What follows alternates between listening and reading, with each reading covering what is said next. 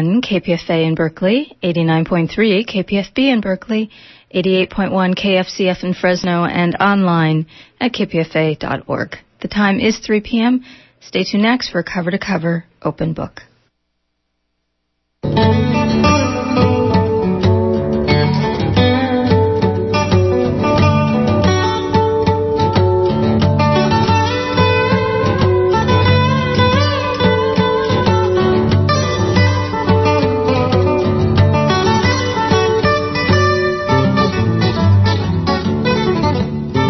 I'm your host, Ranjita Giesler, and you're listening to Open Book. And we're happy to be joined by Mei Lee Chai. She's just released her memoir titled Hapa Girl. Welcome to our show. Thank you. I'm very excited to be in the famed KPFA headquarters. Your memoir tells the story of your family's journey starting out in California, moving to New York, and eventually ending up in rural South Dakota. Your father's parents immigrated here from China, and your mother's family is Irish American. And at the time that they met, it was in the late 1960s, and the country was rooted in racist fear and prejudice. So you start off chapter 1 with this line, "I'll begin where I'm happiest or most clueless. Either adjective could be equally appropriate," which is kind of foreshadowing what's going to come. And it seems like those early years were kind of simple compared to the later years. They were blissful. They were wonderful compared to the later years. I mean, we lived in very multicultural areas in Southern California and then the New York metropolitan area. I mean, even though most people think about New York in the 70s as kind of being the taxi driver nightmare, for me as a kid, it was great, you know, very diverse, and nothing felt directed at us as a family. That only occurred when we moved to South Dakota, when we suddenly encountered this whole other part of America that, to our surprise, had deep religious and cultural biases against mixed marriages. We'll talk about that shift. Describe the time and the major shift as a young girl that you experienced. I was 12 years old, and my dad got this great job, so he thought, in South Dakota at the university. When he interviewed, they had only interviewed him, so they didn't see our whole family. They didn't know he was married to a white woman and a blonde at that. And so I remember when we first moved to this town, we were walking down the sidewalk, and literally cars would stop in the street, and people would turn to stare at us. And I remember thinking, I'd turn behind myself, and I would look behind to see what they were staring at, not realizing they were staring at us. And then after a while, you get used to the idea that, oh, wherever I'm going to go, I'm going to be stared at because I'm obviously a freak. And we moved in the fall of 79, so it was the beginning of the 80s, which was, you'll also remember, a period of great paranoia about Japanese economic strength. So here we have this Asian man and a blonde white woman, and it just seemed like everybody's worst nightmare come true in this community. You know, oh, they really are, you know, they're not just going to take us over economically, but they want our white women too, which is, you know, the whole fear of, which led to the lynchings after the Civil War. It led to a lot of the Exclusion Act in the 1880s. And we had to face those fears directly, which was, from a child's point of view, completely inexplicable. I was completely unprepared. And I didn't realize that our family wasn't, quote, unquote, normal. Describe that feeling more. What did that do to you? The stares and the stopping and even the shootings. Your dogs got shot. Your house got shot at. You know, you were fearing for your lives. I'm still actually being treated by an acupuncturist for post-traumatic stress disorder. So it really was deeply internalized. In the beginning, you can remain tough and you think, it's just them. What's happening? You know, this is so strange. But then over the years, because it never stopped, I began to think I'm doing something wrong. I have a bad personality. I don't look right. I'm offending people. And I don't even know how I'm offending people. And so it became deeply internalized, and the fear becomes internalized. So then I became extremely shy. And then, you know, it was just nonstop, the kind of ethnic anxiety and the racial anxiety that we seem to cause and provoke in people. I mean, yeah, they killed 5 of our dogs over the years and left them for us to find in the driveways. And no one, like the police department nor the sheriff's department, did anything about it. So you begin to think there's no justice, there's no law, there's nowhere you can turn. And it was a very internalized kind of stress for me. My father ended up having 2 heart attacks. My mother, unfortunately, got cancer. I think it was related a lot to the stress.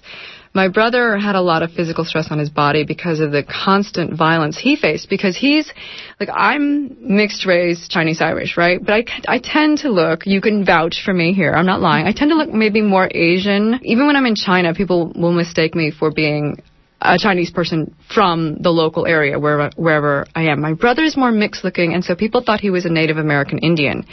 And a lot of the white people in our town really, really hated Native American Indians, which we also didn't realize was a prejudice that still existed in America. We were very naive coming from New York.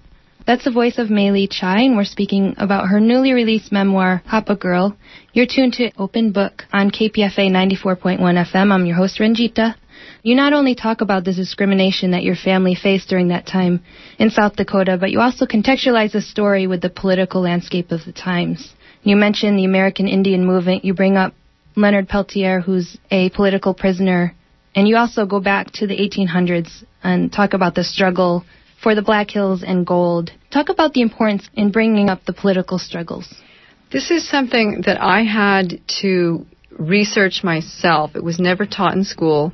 It was barely mentioned even when we were living in South Dakota. If not for the fact that there were Native American students in my school, you wouldn't even know that there were Native Americans in South Dakota anymore for the curriculum that I was given. I've heard that since that time it's changed, but when I was there in the 80s, nothing, nada. So while I was trying to recover over the years from these experiences, I would look at other books about this, and I was shocked to discover that, in fact, just a few years before we moved to South Dakota, there had been all these murders on and near the Pine Ridge and Rosebud reservations of American Indian Movement members that Leonard Peltier, or as they said in those days, Leonard Peltier, he had been railroaded and put into prison on trumped-up charges. Ballistics tests proved that he did not kill the FBI agent who had been shot on the reservation, yet he was still put in prison for life, where he remains.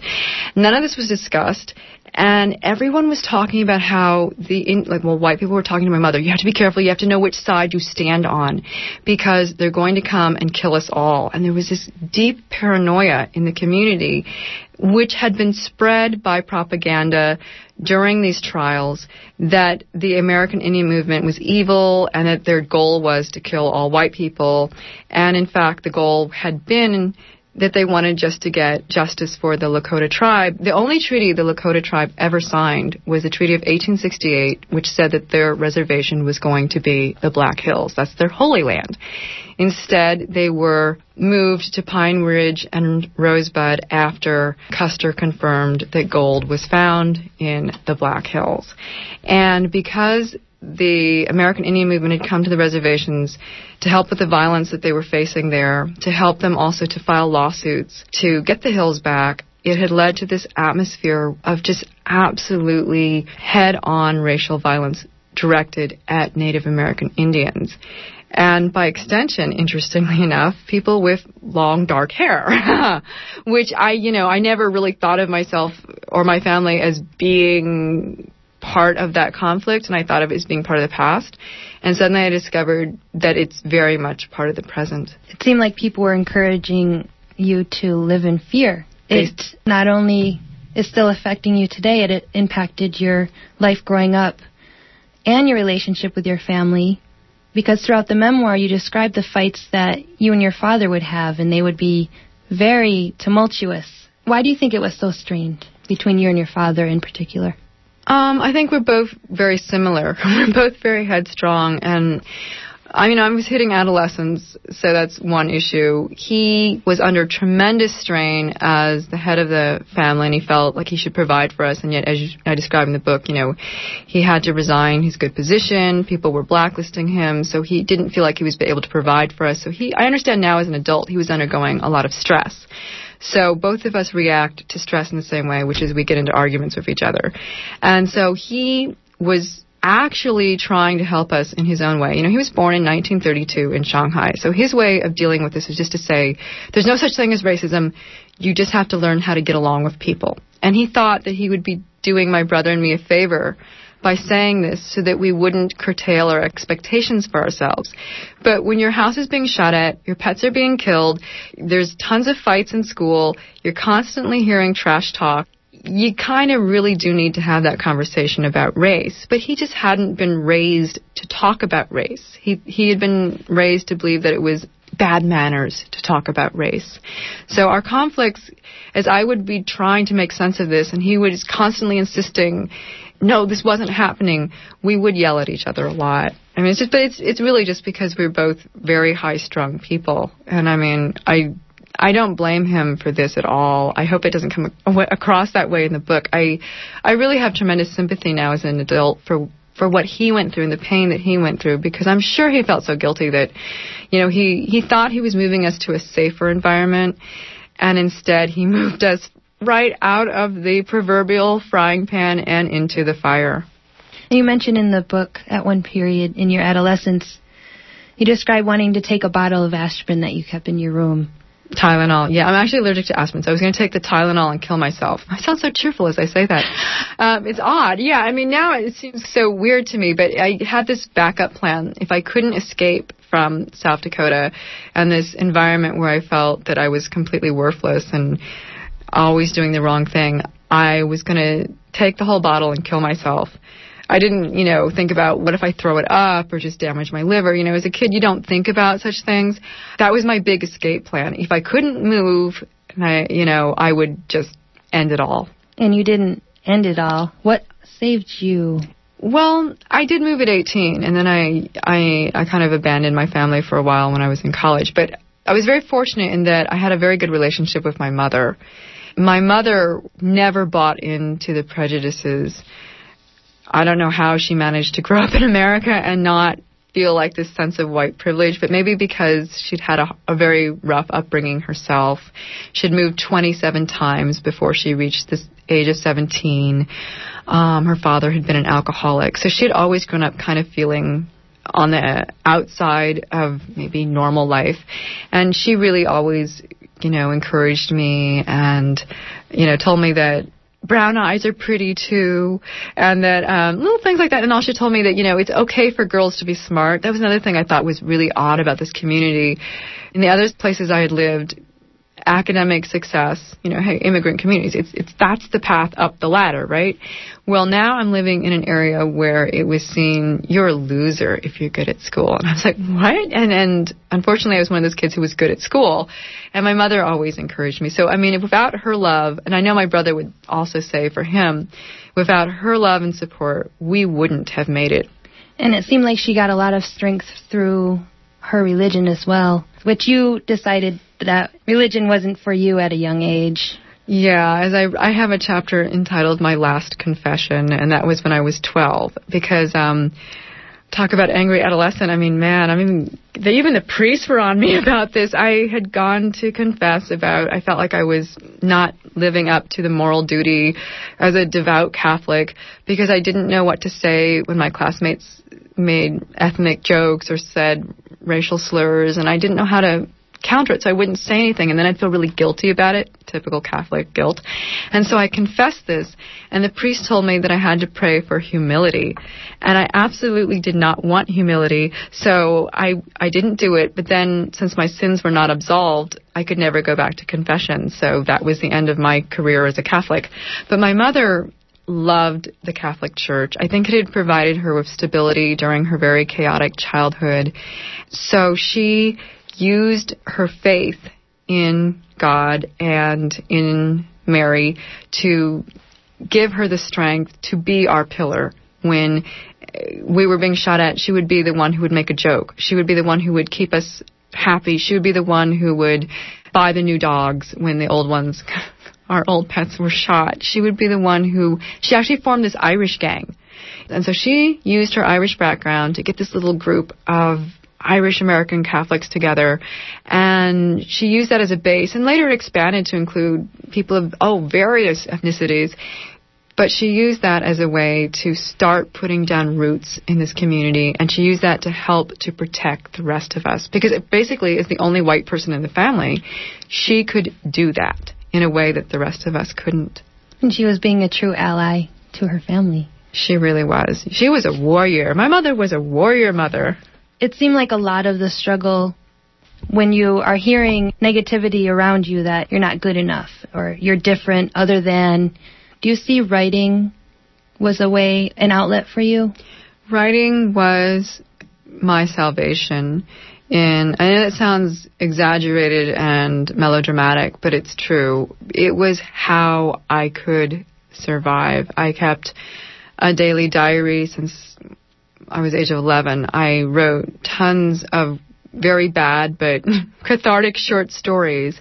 I wrote a lot of weird science fiction fantasy things just so that I could remove myself mentally from this environment of constant stress. And even to this day, I find that writing is absolutely essential for me. And I think that this is why I feel so sad as an educator when we talk about we have to just focus on math and science in the schools. I'm like, no, we need the arts. You know, the arts can be the lifeline that will get us out of a suicidal situation or out of, a violent situation. We absolutely need the arts.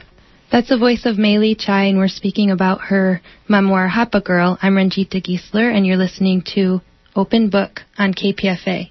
We got to know your grandparents very well through this book. Talk about the role they played in helping to shape your identity. I was very fortunate in that I got to know my grandparents on my father's side, my yeye and nainai, during the 6 years that we lived in the New York metropolitan area. They lived in Manhattan, and we saw them every weekend from the age of 6 to the age of 12. And it was just such a warm feeling I got from them.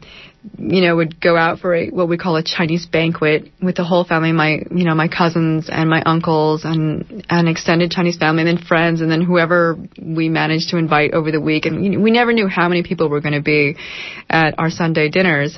Having that warmth of family and having a close relationship to my grandparents gave me a strong sense of positive identity with the Chinese side of my family and the Chinese side of my roots. If I hadn't had that, I might have fallen prey to a lot of the stereotypes that are portrayed even today in the American media. But because I had known my grandparents, when I saw, the buck-toothed, geeky, hideous Chinese character or generic Asian Oriental in, movies from everything from those Molly Ringwald films to, Breakfast at Tiffany's, I could look at it and say, what on earth is that?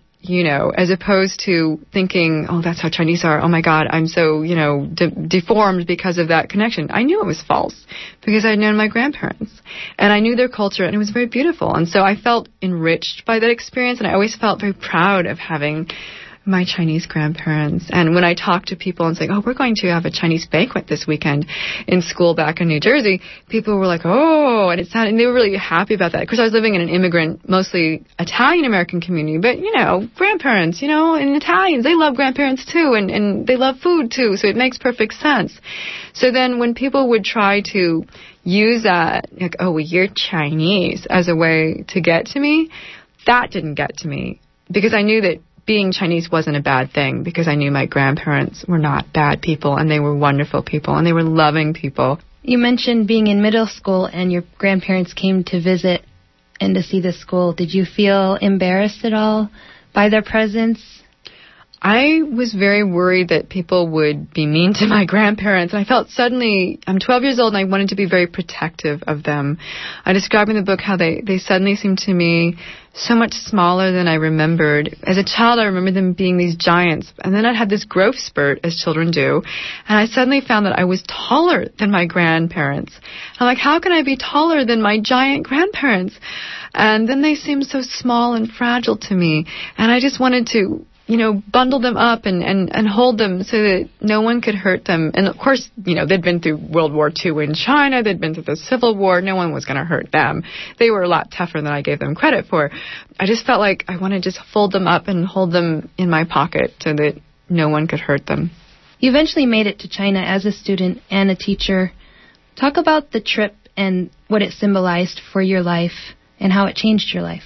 Well, I've gone to China a lot since then, but I think it was completely essential for me in terms of healing from this rather traumatic experience, in that I was able to see Chinese culture unfiltered through American media images, and I could see the diversity of Chinese culture, the good and the bad. And I had some really wonderful experiences with, fellow students and with professors and the family members who had survived the Cultural Revolution. And then I witnessed some really ugly things, too, that I describe in the book. I witnessed an anti-African riot that erupted in Nanjing. And this was in 1988, and I was on a study abroad program. And in the media, it was portrayed much more simply, in the mainstream media, I should say, as simply being about, these African students had tried to bring Chinese women to a party and been refused admittance, and so then there was a riot. No. It was a staged riot by corrupt administrators at this university who were trying to steal the African students' scholarship money, actually, to invest in some kind of weird scheme. And the students had been protesting, so they'd staged this riot to try to silence the students. Now, no one at that time reported on this in that manner. They just pretended it was just about, again, interracial dating, because everyone can accept that type of anxiety. But if you talk about corruption, and also I think there's a stereotype that Africans don't have money. So, why would Chinese be trying to scam money off from the Africans? Well, anyway, I saw this erupt, and I saw the anxiety about race and different people coming together.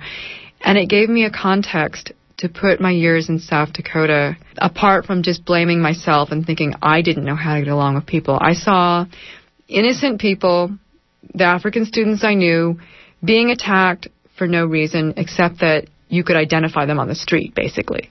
And there was a lot of inflammatory rhetoric being passed out in flyers and on the radio, and there were rumors that there had been a Chinese guard who had been killed by supposedly one of the African students. And so there were literally street protests erupting all over Nanjing.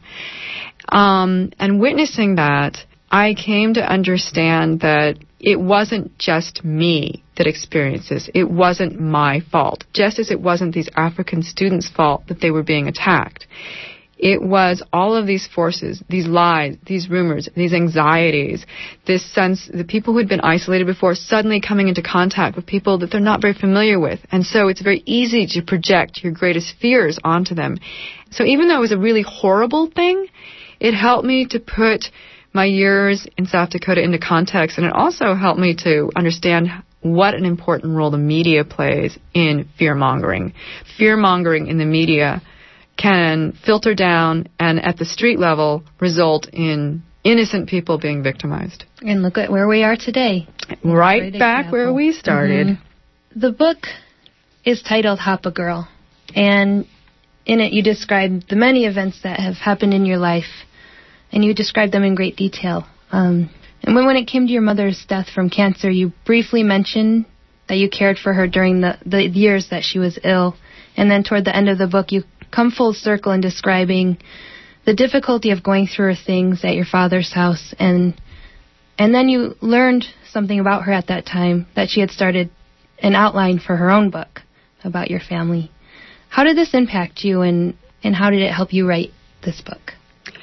When I was taking care of my mother, it felt like the earth was ending, because I just couldn't imagine living without her, and I don't think any of us could. And after she died of cancer, my father couldn't go through her things. He couldn't throw away her clothes, her books, her old reading glasses, anything. And so it was just, I had to go. He hurt his back, so I had to move to Wyoming from San Francisco to take care of him for a while. And that's when I decided I have to clean up the house and I have to bundle up her things so that he can go on, because I knew he couldn't do it. And it was time. Years had passed since her death. And while I was going through her things, I found a 2-page outline for a novel she wanted to write. And she had subscribed to some kind of, I'd never heard of it, some kind of Writer's Digest, perhaps, forum where you get to communicate with a real live author about your writing. And so she'd sent this outline, but then she never wrote the book, I went through everything. Believe me, I didn't find the book, and it was just the outline, and I recognized that it wasn't really a novel, it was really our story. And there was this one paragraph in particular where she talked about how the children faced daily violence. And I was so shocked that my mother had known, because she'd never mentioned it to us when my brother and I were growing up. She had always been very cheerful, she'd always encouraged us, but she never talked about the violence while it was happening or even after it happened. And so I always thought that, like my father, she just kind of either was in denial or she just didn't want to talk about it, or that maybe she hadn't noticed. And when I saw in her writing that she knew and that she was going to write about it, I suddenly knew that it was all right for me to talk about it. And it wouldn't be a betrayal of her and my father. It took away that sense of guilt, and I felt like, okay, she would want me to write this and talk about it. And maybe it will help other people. I don't know. But I knew that I no longer had to keep it just hidden inside of me. And as the title says, Hapa Girl, how did you come to name it Hapa Girl? And talk about the labels that are thrown around so much today. Like, I don't identify as Hapa as much as Amerasian. Talk about the labels. Well, Hapa comes from the Hawaiian term Hapa Hali, which means like half foreigner, because in Hawaii in the old days they would assume that you're Asian, that's normal, and then if you outmarried, and then they have a large population of mixed race people, and so then Hapa Hali meant that you were half Asian and then usually half something else, often half white. And that originally Hapa or Hapa Hali was a somewhat pejorative term, but just as like queer studies and all these other kind of terms have been embraced by people as a way to get rid of the stigma. And also I think most of us have moved on. Some of us still, there are pockets who haven't. Most of us moved on to embrace this idea that being mixed race doesn't mean that you're less of a person. It just means you have more cultural backgrounds in your family, and that's wonderful. And so I decided to use the term Hapa Girl to take that sense of embracing what was once pejorative and saying, you know what, it's actually really cool to have a mixed background. And now you can look back, or can you look back on your life and similarly see it as the experience leading up to you being whole today?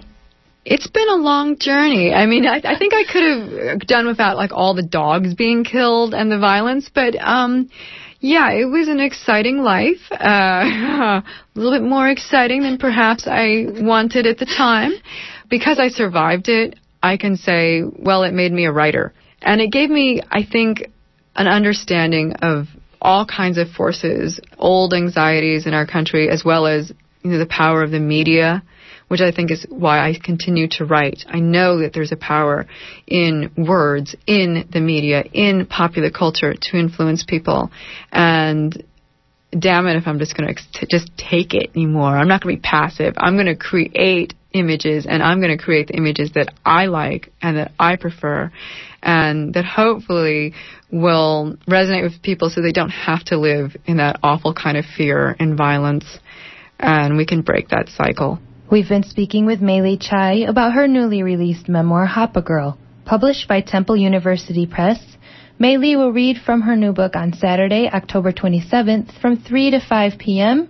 at Eastwind Books of Berkeley, 2066 University Avenue near Shattuck. Call 510-548-2350 for more information.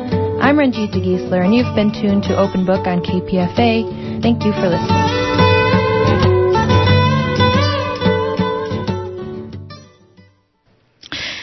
The KPFA local station board election season has begun. On Monday, October 8th at 8 p.m., tune in to hear the first of 2 on-air candidate forums.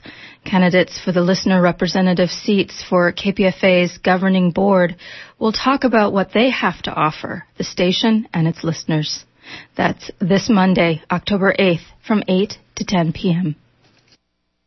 Other Minds in San Francisco is digitizing historic KPFA interviews with Brian Eno, Laurie Anderson, and many more you can hear free at radioma.org.